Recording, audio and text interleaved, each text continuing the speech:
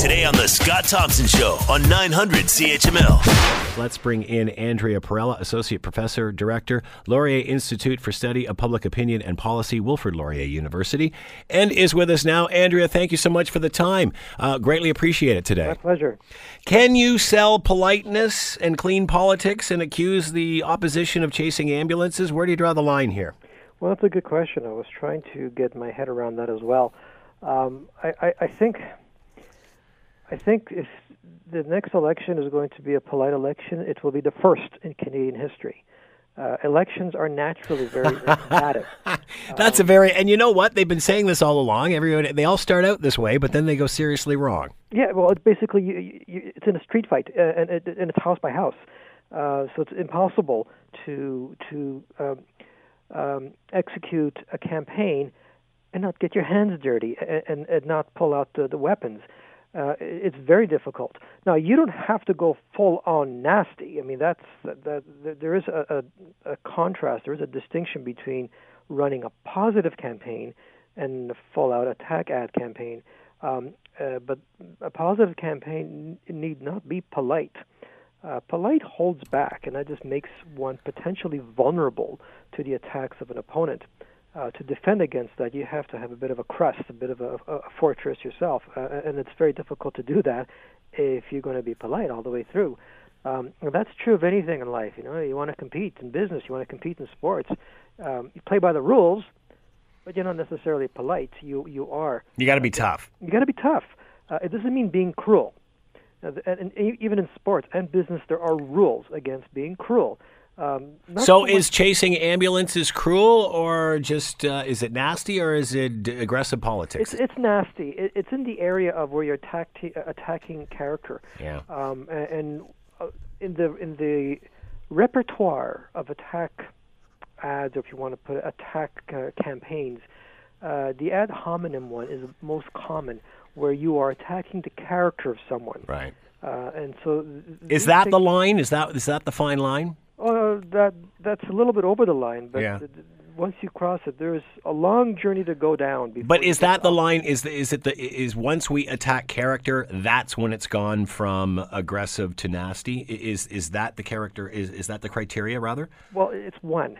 There are many ways in which you can cross the line. There are many lines here. Mm-hmm. It's not a single line. There are many ways in which you can cross the line from being positive and informative to being nasty and manipulative, and it's fine to be even to be negative. It's fine to say the problem with the opponent's views on whatever, on environment, on trade, is X, Y, and Z. But my party is better because of A, B, and C.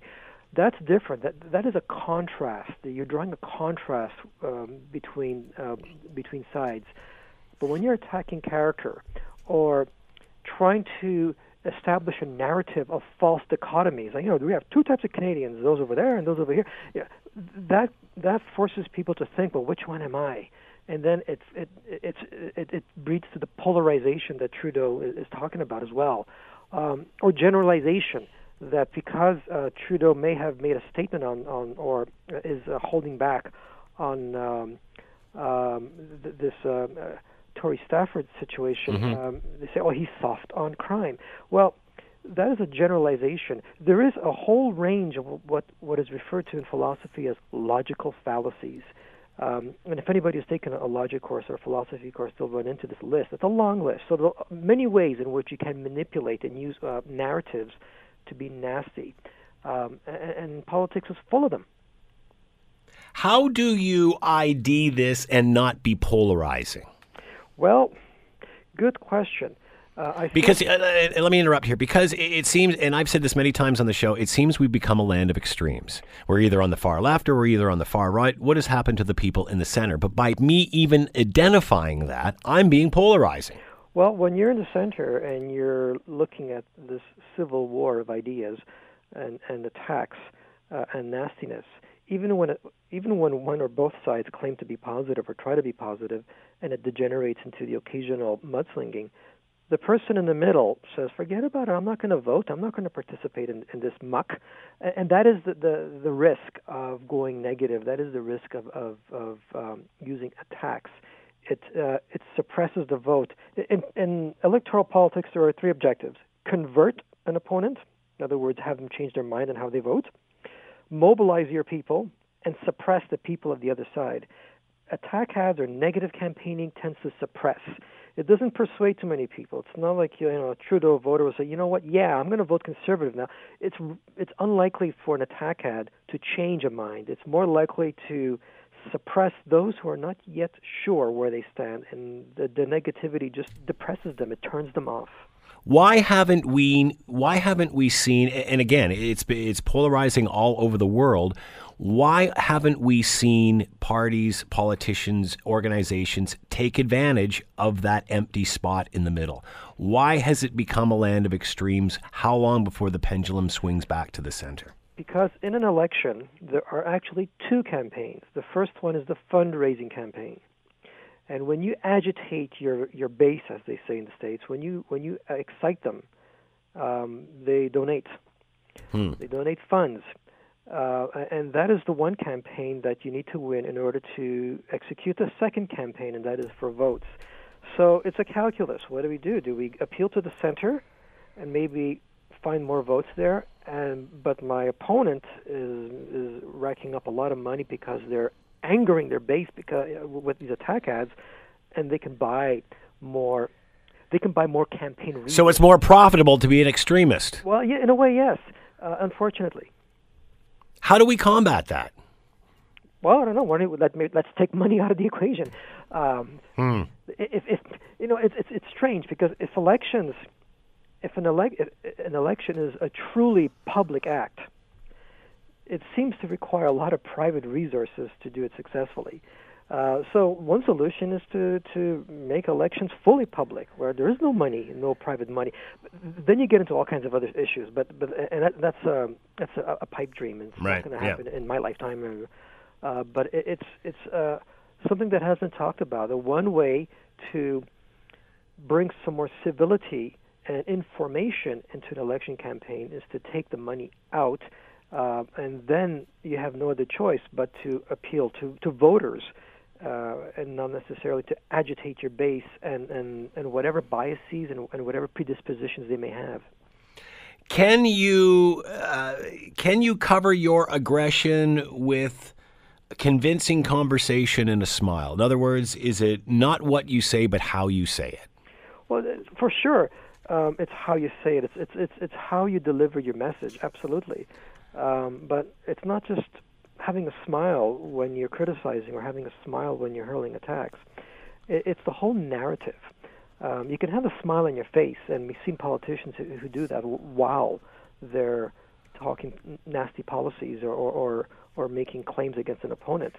It's not just the facial expressions. It's the whole narrative. And if the whole discourse is negative, and generally speaking, if it's a negative cloud, a negative air, a toxic air, then no smile on the face is going to erase much of that. Right. And like you pointed out, extremism or appeal to extremism can be very profitable. Does it lose its luster? Looking south of the border and what's happening there, it's obviously working for Donald Trump. But on the other hand, at what point does it lose its appeal? Well, that's where the electorate comes in.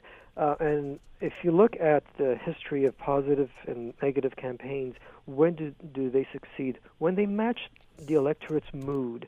In 2015, maybe the electorate was a little bit fed up with the nastiness, and so the positive campaign of the Liberals was maybe a welcome change. But if the electorate turns vindictive, if they want to seek revenge, the negative campaigning or negative approach will appeal to that. So it all depends on the mood of the electorate. Are they in a good mood or are they in a nasty mood? How will this next election be different for the Prime Minister than the first? Well, he said it will be the nastiest election, so he's going to be very positive. I'm not too sure how to reconcile those two extremes.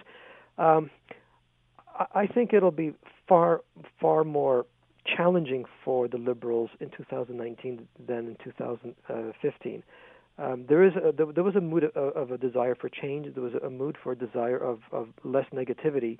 But that mood may have dissipated because of the global climate that we're in. What will be the mood heading into this election, do you think? It could be a disaggregated mood. There will be pockets of voters who crave the positivity and the civility, but then there are also large pockets of voters who are ready to bring out the knives.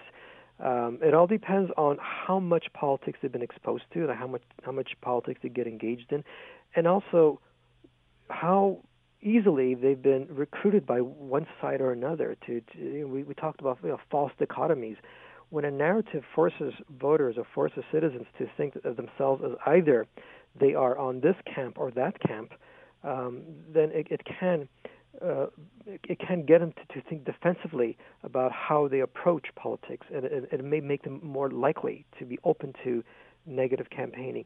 So it all depends on which voters are we talking about, and in this country it also depends on which voters in which regions are we talking about, and that's something that we're not yet sure. I don't have the details on that, but it will require some pretty detailed and extensive surveying to find out what is the mood of the electorate. But superficially, I think the electorate has become a little less open to positiveness, and if that continues in 2019, will likely be a negative campaign. Is that because of lack of performance? Could be some broken promises. It could also be that... Like, at what point does the bluster have to equal performance? Same thing, we could say the same thing south of the border. I mean, there's certainly lots of bluster. The sad part is anything that is done that may be good gets lost in the sauce. At what point do you equate the bluster with performance? Well, the performance issues is a bit of a problem. There have been some broken promises. And there are a lot of Canadians who are still upset at the Liberals for those broken promises. And then there are some promises that are fulfilled, that the Liberals haven't quite yet dominated the narrative. I'm not sure how successful they are in dominating the narrative on the pipelines issue. It's unclear how well they're going to dominate the narrative on the free trade issue, the NAFTA 2.0, or the USMCA issue. Because as we know, Doug Ford is already saying that this is a bad deal for dairy farmers, and he demands the compensation for affected farmers. And not to mention the stand that Ford is taking on climate change, along with partners in other parts of Canada, such as the Premier of Saskatchewan. So, which issue area has the Liberals been able to dominate the narrative? I'm not too sure. The environment, I'm not too sure. Pipelines, not too sure. Free trade, not too sure. So this is a problem. And if you don't dominate the narrative, then you're opening yourself up to the opposition, to opponents, to contribute to the narrative. And that's the problem. That if you don't have control over the narrative, then you're in a trench warfare. All parties can be aggressive, no matter what side of the fence you're on. Is the aggressiveness from the left different from the aggressiveness from the right, and vice versa? That's a good question.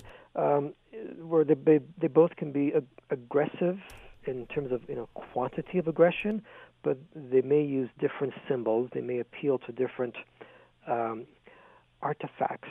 I'm not too sure, but my impression is there are differences, and it could be that it has to do with the voters. Who is more likely to vote for parties of the right? What is more likely to appeal to them? One more subtle than the other? Well, not too sure. I guess it depends, doesn't it? It does depend. Yeah. That's more of a psychological question. Like, what appeals to them? Fear, anxiety, anger. All these sentiments can lead one to be open to negative messages. Is the political tide in Canada changing? We've seen changes in Quebec. We've seen changes in Ontario. You mentioned about what's happening out west. Obviously, Alberta and BC will have to go to the polls soon. Is there a changing of the tide in Canada? There seems to be a changing mood, and if you look back in history, it probably parallels to what we've seen in the 1930s, where at the provincial level, at least, we're seeing the rise of populist leaders. At the time, they were almost fascist. In Quebec, Maurice Duplessis, he was pretty much a fascist, and in many senses of the word. And many parts of the world were being were falling into the fascist mood. They may not have put in power a Mussolini or a Hitler, but if you look in the 1930s, you'll see all over the world this move towards authoritarianism and a move towards populism. Is populism a bad word? Well, it's not necessarily a bad word, but it is a movement that taps into a sense of anger in the citizenry, in the population, and that anger is directed towards the enemy that it's directed towards is the elite.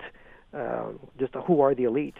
We can discuss sociologically who the elite are, but politically, the elite is often the intelligentsia, civil servants, judges, as opposed to CEOs, foreign property owners, bankers.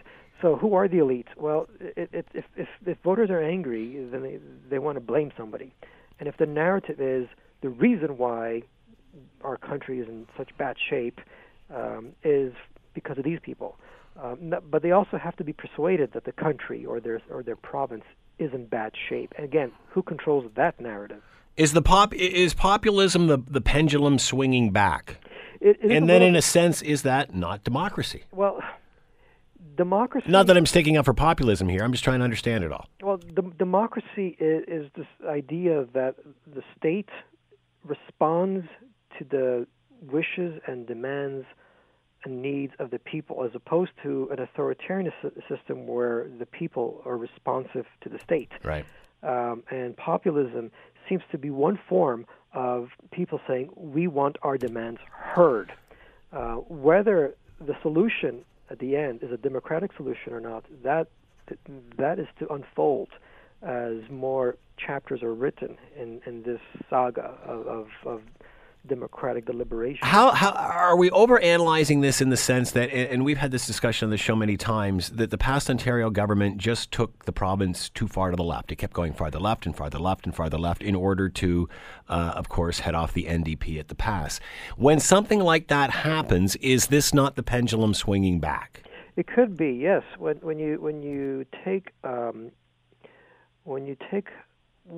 push forward policies that are pushed or directed towards one end of the ideological spectrum or the other, it will create tension with the population who may want it to go a little bit the other way. So the policy direction of a government has to match with the mood of the population to have that sort of equilibrium or that peace. Otherwise, you have tension. That's natural. So, and you could even see it.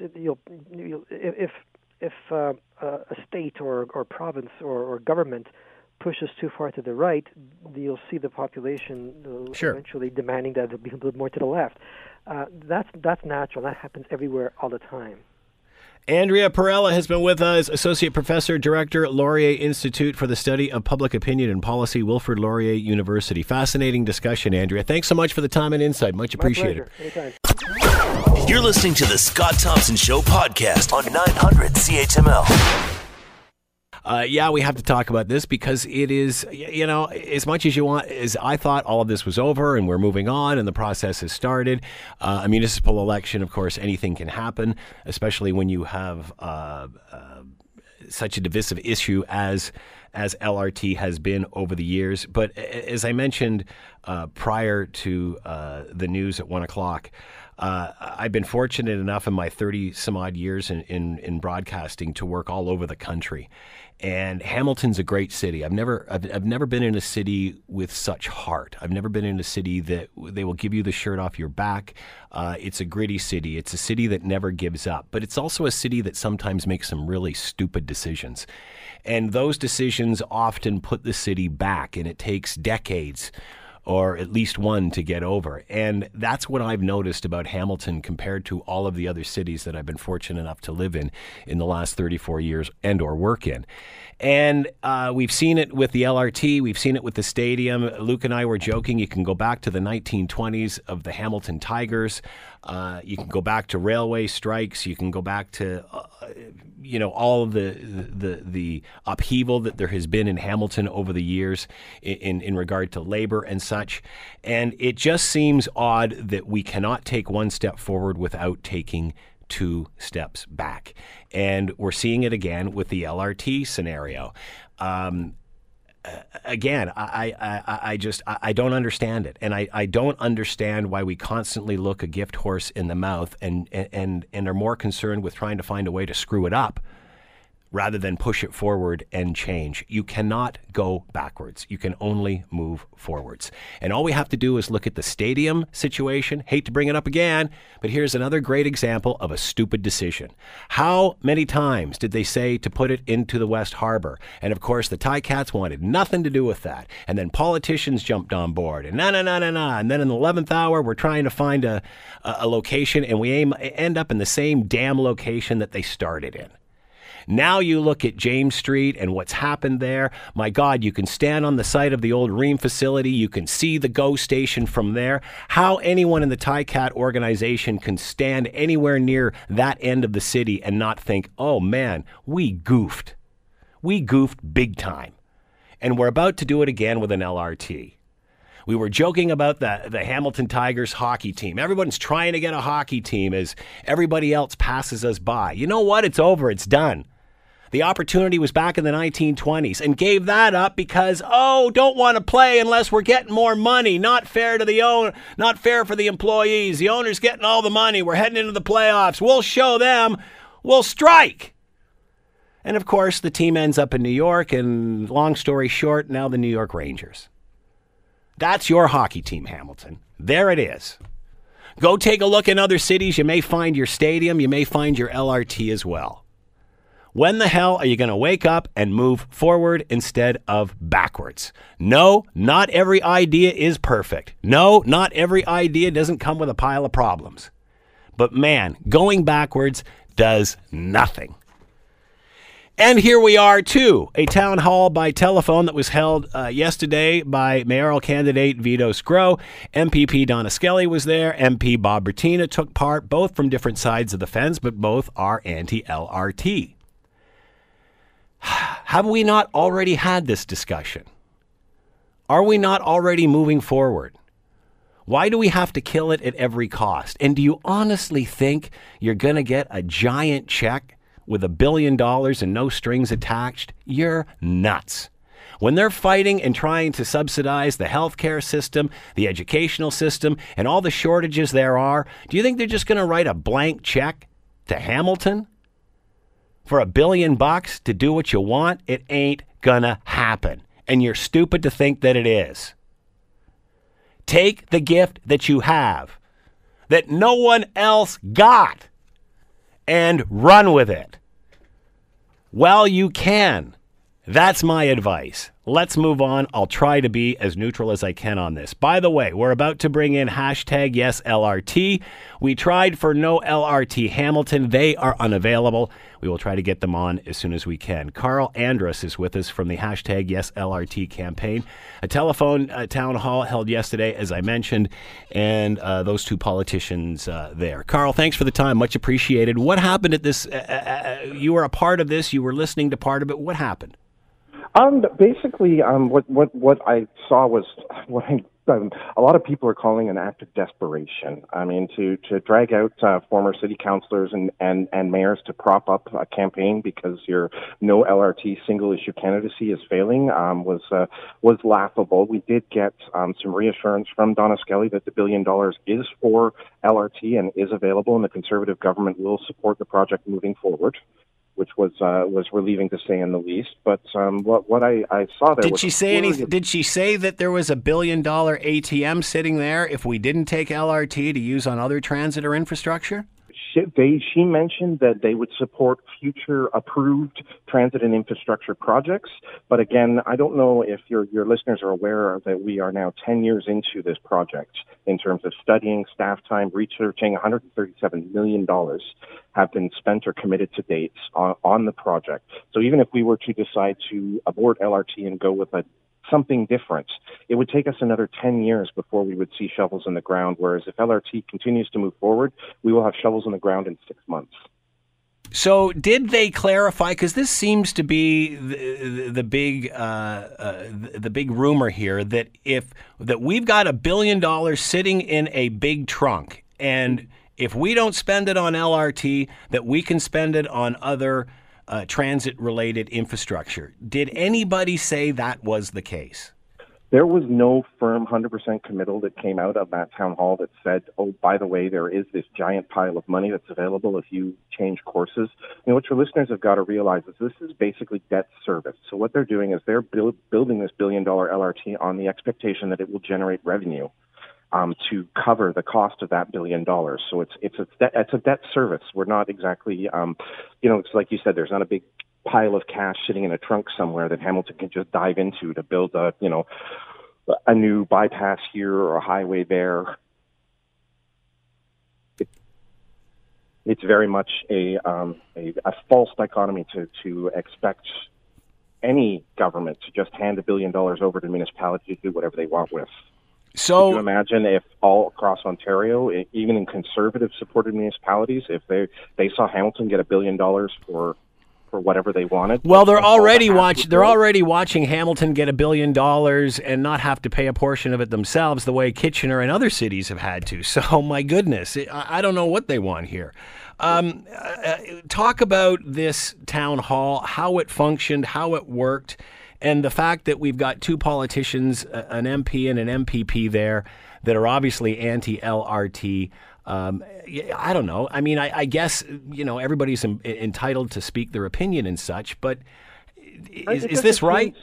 Seems very inappropriate to my mind for those sitting politicians to appear in a municipal campaign. It stinks as far as I'm concerned. I mean, yes, of course, we're in a democracy and everyone has their right to do or express their support for whomever, but it really seemed like Bertina and Skelly were there to prop up a failing mayoral candidacy, even though they protest and say that they weren't there to support the candidate, only to ask questions. That didn't appear like that to me at all. And I don't think it appeared like that to a lot of the people who listened to the town hall on the phone. So what were some of the questions? What were some of the comments? Can you give us any idea? Obviously, your opinion is biased because of your yes LRT stance. We'll take that into consideration. But what can you tell us? Very much so. So there was a lot of questions about what would happen if not LRT. And then there was a lot of vague promises made about $300 million to buy more buses. Now, the problem with that commitment specifically is that the LRT is revenue neutral. It's self-generating, whereas if we buy more buses, that's more bus drivers. And that, although we really need to expand the HSR, that means increased taxes, especially increased transit taxes. And that's what the veto campaign didn't even touch on in that town hall. Is when they say, oh, we're going to buy a bunch more buses. That's excellent, but you can't just buy a bunch more buses without increasing tax revenue to pay for those buses, to pay for the upkeep, the maintenance, the drivers. And I'm for that, but I hope that taxpayers are aware that they would be on the hook for that if they followed through with his plan to spend $300 million of that supposed ATM $1 billion that doesn't exist on buses. I'm going to play devil's advocate here, Carl. Is it not good to still have this debate, even though we've already started the process? You said we're 10 years into this. Is it good to still be having this debate? Debate is healthy in any democracy, and I wish, rather than no voices, that we had people who were contributing some of their concerns to the positivity of moving the project forward as opposed to just killing it. But you talked a lot about history on your intro, and I want to mention history in 1981, the last time we had a chance to build an LRT system in Hamilton.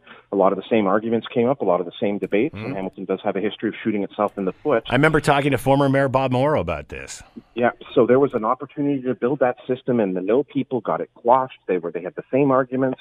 It was going to nowhere. We can do other stuff. We can get more buses. And as soon as the project was killed, you know what we got afterwards? Nothing. Yeah. Zero. Nothing replaced it.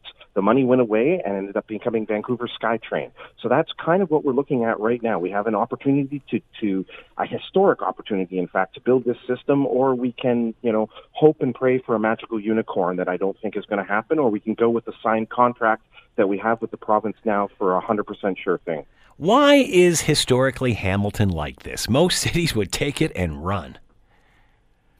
That's an excellent question. I mean, I've grown up in this city I've been here most of my life, and I think because of our historic rivalry with Toronto, we've kind of got a sense that we're not the same. We don't deserve these things. It's kind of like Hamilton's got a self-esteem complex in a little bit, that we're proud about a lot of things, but we don't think that we are a world-class city. And if you consider in the next 20 years we're going to be pushing 750,000 people in this city, it's time for us to stop thinking so provincially. Is that changing? I mean, certainly with this renaissance it is. How can it not be? Mm-hmm. Well, I think it has to change. I mean, we've lost a good bulk of our previous tax revenue from commercial, especially the steel industries and the heavy industry that made this town what it is, that we all grew up with. That money is gone now. So we need to change, and we need to look towards the future, towards generating high-tech jobs that come with LRT. And we really need to start getting over this kind of provincial attitude. And you're seeing that on Ottawa Street, on James North. You're seeing revitalization up on the mountain, Concession Street. I mean, there are pockets of progress across the city, but it's certainly not uniform, and it's certainly in spite of, not because of, I think, a lot of ways, the attitude about Hamilton. Let me read you this email. This is from Dave. It says, "Amen, Scott. I heard Donna Skelly say on the news that the $1 billion must be spent on transit-related projects, so we cannot spend $1 billion on infrastructure or any other project. So if we turn down LRT, I predict we will get nothing, not a penny. The government will have their out. BRT or any other transit project has no signed contract of intent. So again, nothing, Notzilla, any label you want to put on it." Dave brings up an interesting point here in the sense that, everybody's willing to turn this deal down, which is already 10 years in, and there really is no formal option. There is no other deal on the table. This is all just speculation. It's not like we've got a report with this and we've got a report with this. Each one's $1 billion. You take the one you want. There's only LRT. There is no other agreement for the $1 billion, is there? Yes, there is absolutely not. There is no transit plan in place that's been researched, that's been studied. So if we turn this down, then that $1 billion, we go back to square one, and then we have to go through a process of approval, and those projects have to be approved. They do, and that kind of approval and those kind of projects, they take sometimes decades to plan. I mean, if you look at the as this one has. Yeah, as this one has, exactly. If you take a look at the Red Hill Expressway, that was an ongoing matter for, almost my entire life. Yeah. We're talking about the Red Hill Expressway. So I think that this is an opportunity to build jobs for the city of Hamilton, both almost 5,000 jobs during construction for Hamiltonians, as well as 300 permanent jobs to operate and maintain the system. There's an opportunity. We're already seeing massive investment in Kitchener-Waterloo and massive speculative investment in downtown Hamilton right now, just because LRT, as far as the investors were concerned, was a done deal. And this is going to create better tax revenue for us and altogether a better city, I believe. The Red Hill, another perfect example. Did we learn anything from that? I mean, look how that area has exploded in the business park up there. Mm-hmm, absolutely. And the thing is, that's one of those arguments that I hear all the time against LRT. Well, it doesn't benefit me. Well, I live downtown. The Red Hill really didn't do a whole lot for me, but my property taxes still help pay for it.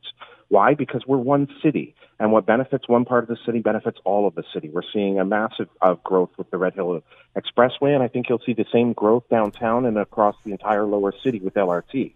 And I also want to remind your listeners that LRT is the B in the BLAST network, which is a series of public rapid transit networks that are going to connect all of the city, all of the suburbs together. So once we get the B line started, we've already had partial commitment for funding for the A line and the T line, which would connect the mountain to the LRT system. So this isn't just LRT for the lower city by itself and the jobs and the tax revenue that comes with it. This is also part of a wider plan to expand public transit and rapid transit across the city.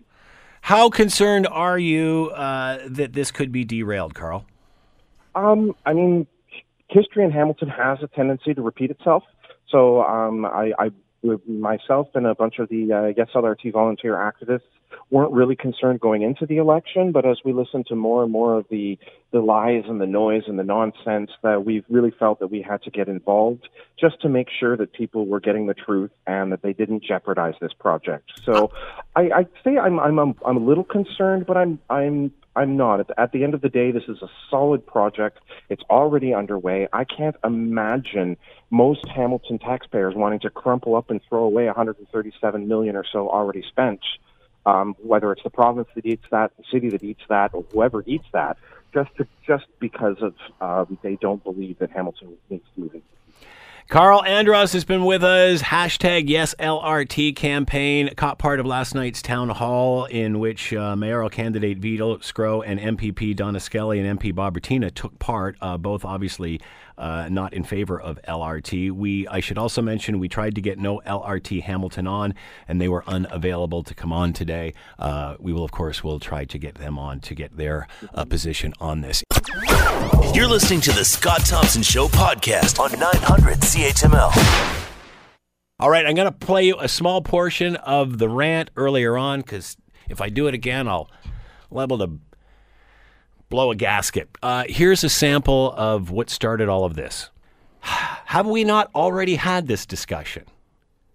Are we not already moving forward?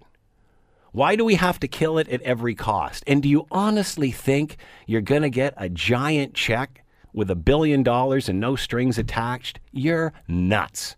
When they're fighting and trying to subsidize the healthcare system, the educational system, and all the shortages there are, do you think they're just going to write a blank check to Hamilton for $1 billion to do what you want? It ain't gonna happen. And you're stupid to think that it is.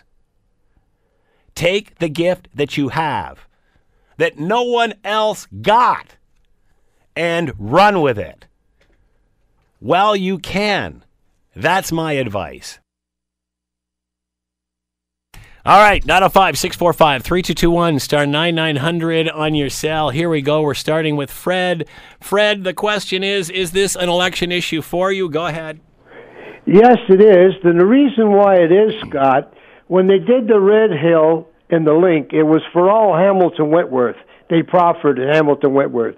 To do this LRT is just for downtown. I live on the escarpment. It will not help me. And if they don't give us any money, whatever, I don't care. As long as they don't build the LRT. Can I ask you a question? Sure. What if you're in Dundas? The LRT, Well, the Red Hill doesn't affect anyone there. If you're moving people around the city, you're generating revenue within the city. How does it not affect every Hamiltonian? I honestly think the argument, because this damn thing doesn't go past your door, that it's of no use for you, is just silly. Well, hear me out, Scott. So because it doesn't go by your front... We have an area in Hamilton-Whitworth called Satellite City. They don't even have a bus. They don't have nothing to get here downtown. So do you think that turning down the LRT is going to fix that? No, End of my question. All right, let's come back. Jeff's on the line. 905-645-3221, star 9900 on your cell. And my point to the last caller is, again, we don't have this. Why do we want this? We don't have this. Do you honestly think by turning down the $1 billion LRT, you will get that? And the last caller said no. All right, Jeff, what are your thoughts? Is this an election issue for you? It is the biggest election issue for me. Go ahead. If we turn it down, we are stupid. This needs to happen. This is good. What's good for Hamilton, it's good for the whole city. I don't care what ward you live. I live in Ward 7. I'm on the mountain. I support this fully. You can't turn something like this down. It's nuts to me.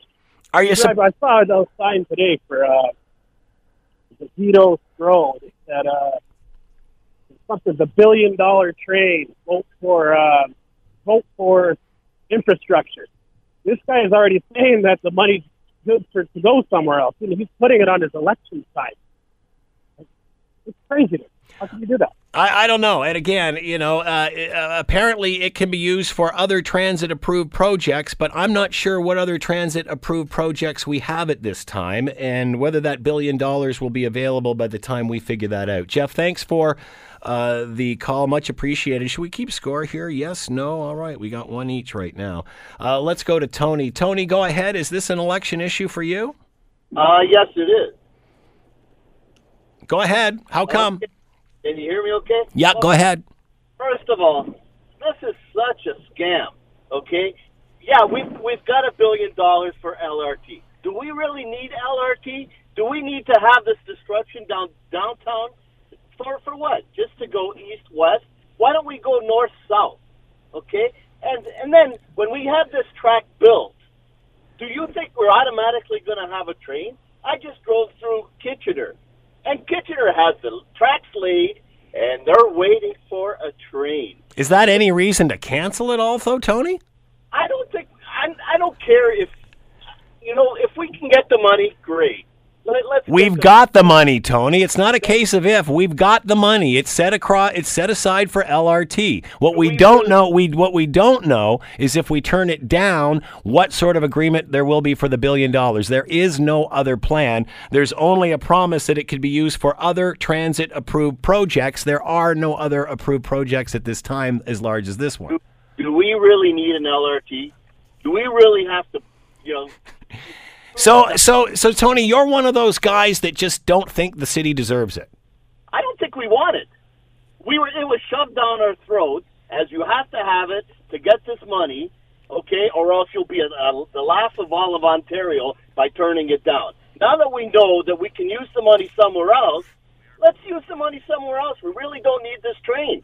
We really don't need it. And by the time it's built, it's going to be an old train. Let me ask you this, Tony. We've just had a professor on from Kitchener talking about exactly what you're talking about up in Kitchener. Right. They didn't pay. They had to pay for a good portion of theirs. Okay. They didn't get the free gift. They didn't get the free gift that we got. Where's the train? They're waiting for it. Yes, and it will come again, Tony. It's just stupid to say, because Bombardier hasn't been able to deliver the trains that this project's a failure. That's just silly, Tony. I'm sorry. Let's move on. 905-645-3221 star 9900 on your cell. There's got to be more to your argument than it's just going to inconvenience me. There's got to be more to your argument than there's been a delay. There's got to be more to your argument than, what comes with every other construction project of this size. This all happens with every single construction project. Why does that become a deciding factor? The stadium had issues with speakers falling. Does that mean you scrap the whole damn project?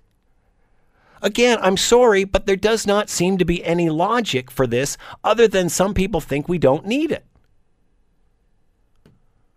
And again, that goes back to what the professor said, that there's some sort of mentality in Hamilton that we don't deserve what everybody else deserves.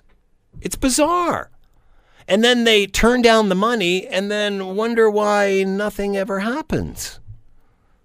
Let's bring Chuck. 905-645-3221 star 9900 on your cell. Chuck, is this an election issue for you? It was until I heard your rant about an hour ago, because right now I'm off that fence and I'm on the side of the LRT. Why is that? If my new alderman, who will replace Matthew Green, thank goodness, decides that he's against it, then I'm against him. But several years ago, I took a planning course at Mohawk College for 2 years, and I agree with everything you said about almost every major project the city has undertaken, in the fact that it's one step forward and two steps back. I'm really, I don't know what to think. And I think the one big thing with the LRT going east to west is, I think people have to realize that the amount of buses that LRT is going to replace, it just opens up room for expansion out to Dundas, up to Ancaster, out to Satellite City, even up to Waterdown. It just amazes me to no end, Chuck, that people are willing to turn their back on a $1 billion gift from the government when everyone else has had to pay for theirs, and they still find an excuse not to take it. Well, I think if the people of this city think it's an election issue, they're as blind as some of our politicians are. Chuck, thanks for the call. 905-645-3221 star 9900 on your cell. Mark, is this an election issue for you? It's definitely an election issue for me. Go ahead. Yeah, it's definitely an election issue for me. I think it's really crazy that the city is going to go with this, because the fact that once they turn King Street into a two-way street, they still have to run a bus up and down King Street. It's going to be snarled all the way down. I've talked to a friend of mine who owned, and that's the magic word, owned two businesses in Waterloo, have both been put out of business because of lack of business. I had a business on King Street. I was lucky. I sold it out 2 years ago. But I can't see supporting it. I think we need money. It's interesting you should say. It's interesting you should. I think we need a bus system better in this city. It's interesting you should say that, because I just talked to someone who's a professional, a dentist actually, who just sold his practice. And again, benefited because even though they have to put up with 2 years of construction, the person who bought it thinks the LRT is an attraction, and that was exactly the reason why they bought the practice, was because of the LRT. Is that the only reason for you? So it's the inconvenience for you that bothers you? No, it's not an inconvenience. I think it's a waste of money.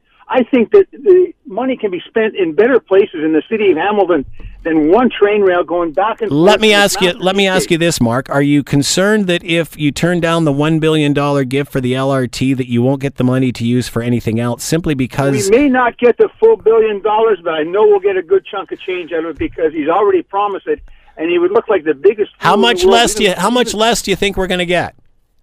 Maybe $250 million less.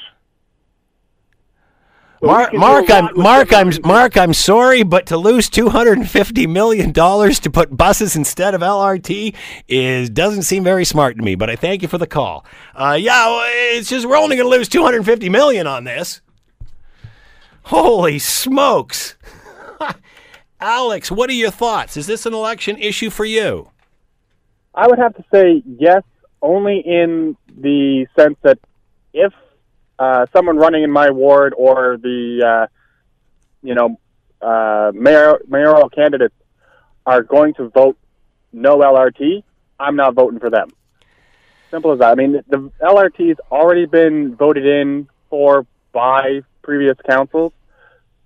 Suck it up, deal with it, move on, right? I mean, no matter whether you were for it or against it, you got outvoted. It's a democracy. Everybody loses. March on forward.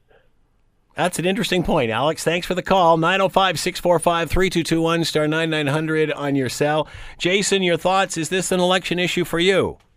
No, it's not an election issue, but I don't understand.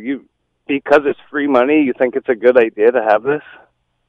No, that's really? That's not the only reason. There's been lots of studies done about development and how development has already increased along the corridor. You put a train down the street, it's attracting business somehow. Correct. Really? Yes. Oh, and how was that? Because it's increased. Well, you should talk to somebody at the city about this in city development and economic development, because they will already tell you that's one of the reasons we have the renaissance we do, is because of the interest in here. You don't believe that? Well, no, of course I don't. Well, that might explain, Jason, why the city takes one step forward and two steps back. Maybe we just don't do enough research because it's out there. It still makes absolutely no sense. Why is a train going to attract business? Because it moves customers to and from their store or their outlet or their business. So does the bus. The train is going to take up how much road space and how much maintenance every year? Are you kidding me? Have you driven down the street if there is a single excuse why you don't want the LRT, what is it? It's a waste of money, and the upkeep and the inconvenience to everybody is going to be horrible. All right. Thanks for the call. Much appreciated, Jason. Let's bring Sue on. 905-645-3221, star 9900 on your cell. So far, all I've got for a reason for not building this is the inconvenience that it will cost, and it's a waste of money because some people don't see the development that's already started along the route. So I'm still waiting for a reason, a logical reason, why we're not going to build this, other than we don't need it, we don't want it, we don't deserve it. And there's no valid reason for it, which, I don't know, we've been studying the damn thing for 10 years. Sue, your thoughts. Is this an election issue for you? Not really. I do believe in the LRT. We need, it's been approved, and we need a base. So right now, if it goes east-west, maybe down the road it'll go north. South. You can't build a house without the foundation. You build the house without a foundation, it's bound to crumble. And the positive things, like you're going to have water mains repaired, you're going to have that's another thing. New lamp posts put in, like you're going to everything, all those repairs that we really desperately need, they're going to be included in this so that we don't have to shell out extra money to get it done. It'll all be done all together. It's just growing pains. Good point. Thanks, Sue. And I live on the mountain, so I'm all for it.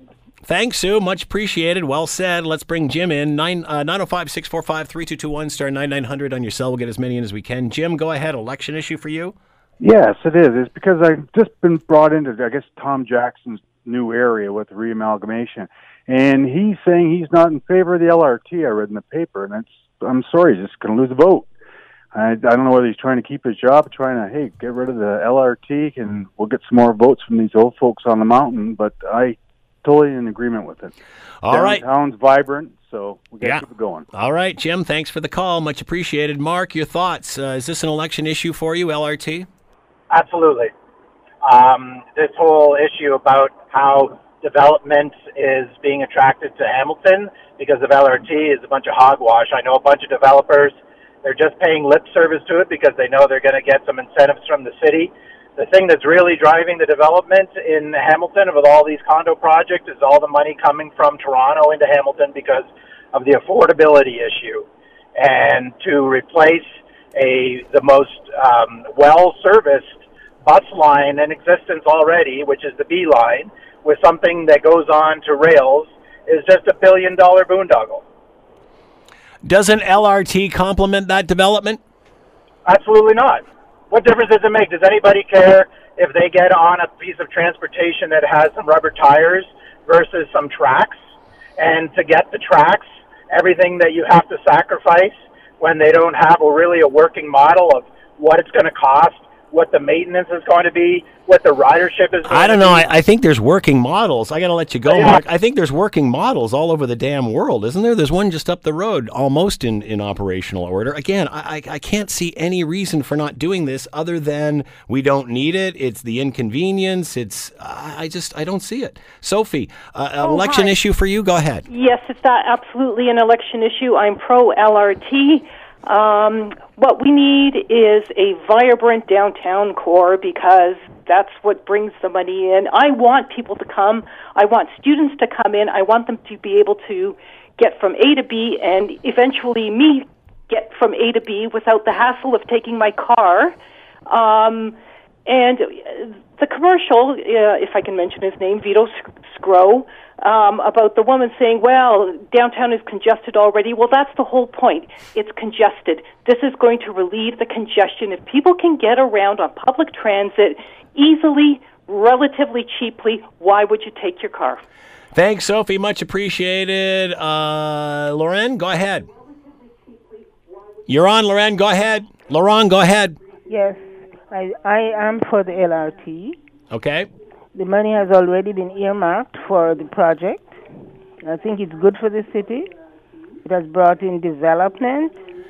I live in Stony Creek. I might not use it. I'm a senior. I might never use it.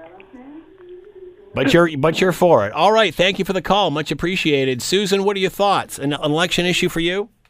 Yeah, I agree with it. I think they should have the LRT because for people that are handicapped like me with a walker, it would be accessible for me because it's hard to get on the bus and everything. And sometimes when the buses are full, I have to wait for 2 or 3 buses before I can get on. Good point, Susan. Thanks for the call. Remember to turn your radios down if you're on the radio with us because there is a delay. Dylan, go ahead. Is this an election issue for you? I live in Kitchener-Waterloo, so no. The last 2.5 years have been painful with the construction we've been going through.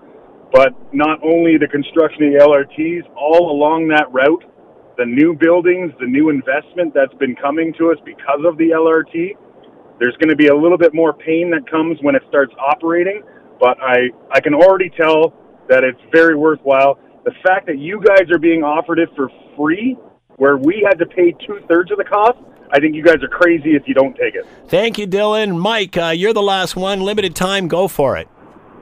I don't think we need LRT. I think we have sufficient east-west transit right now, but our north-south transit could be more than it's more than need to develop. It lacks, and our downtown is never going to be what it used to be because I feel Wymeridge Mall I'm cutting you off there. Our downtown is never going to be what it used to be. Are you kidding me? How dare you? How dare you say to the next generation of young Hamiltonians that the city won't be as great as it was years ago? My goodness, that pretty much explains it all. The Scott Thompson Show, weekdays from noon to 3 on 900 CHML.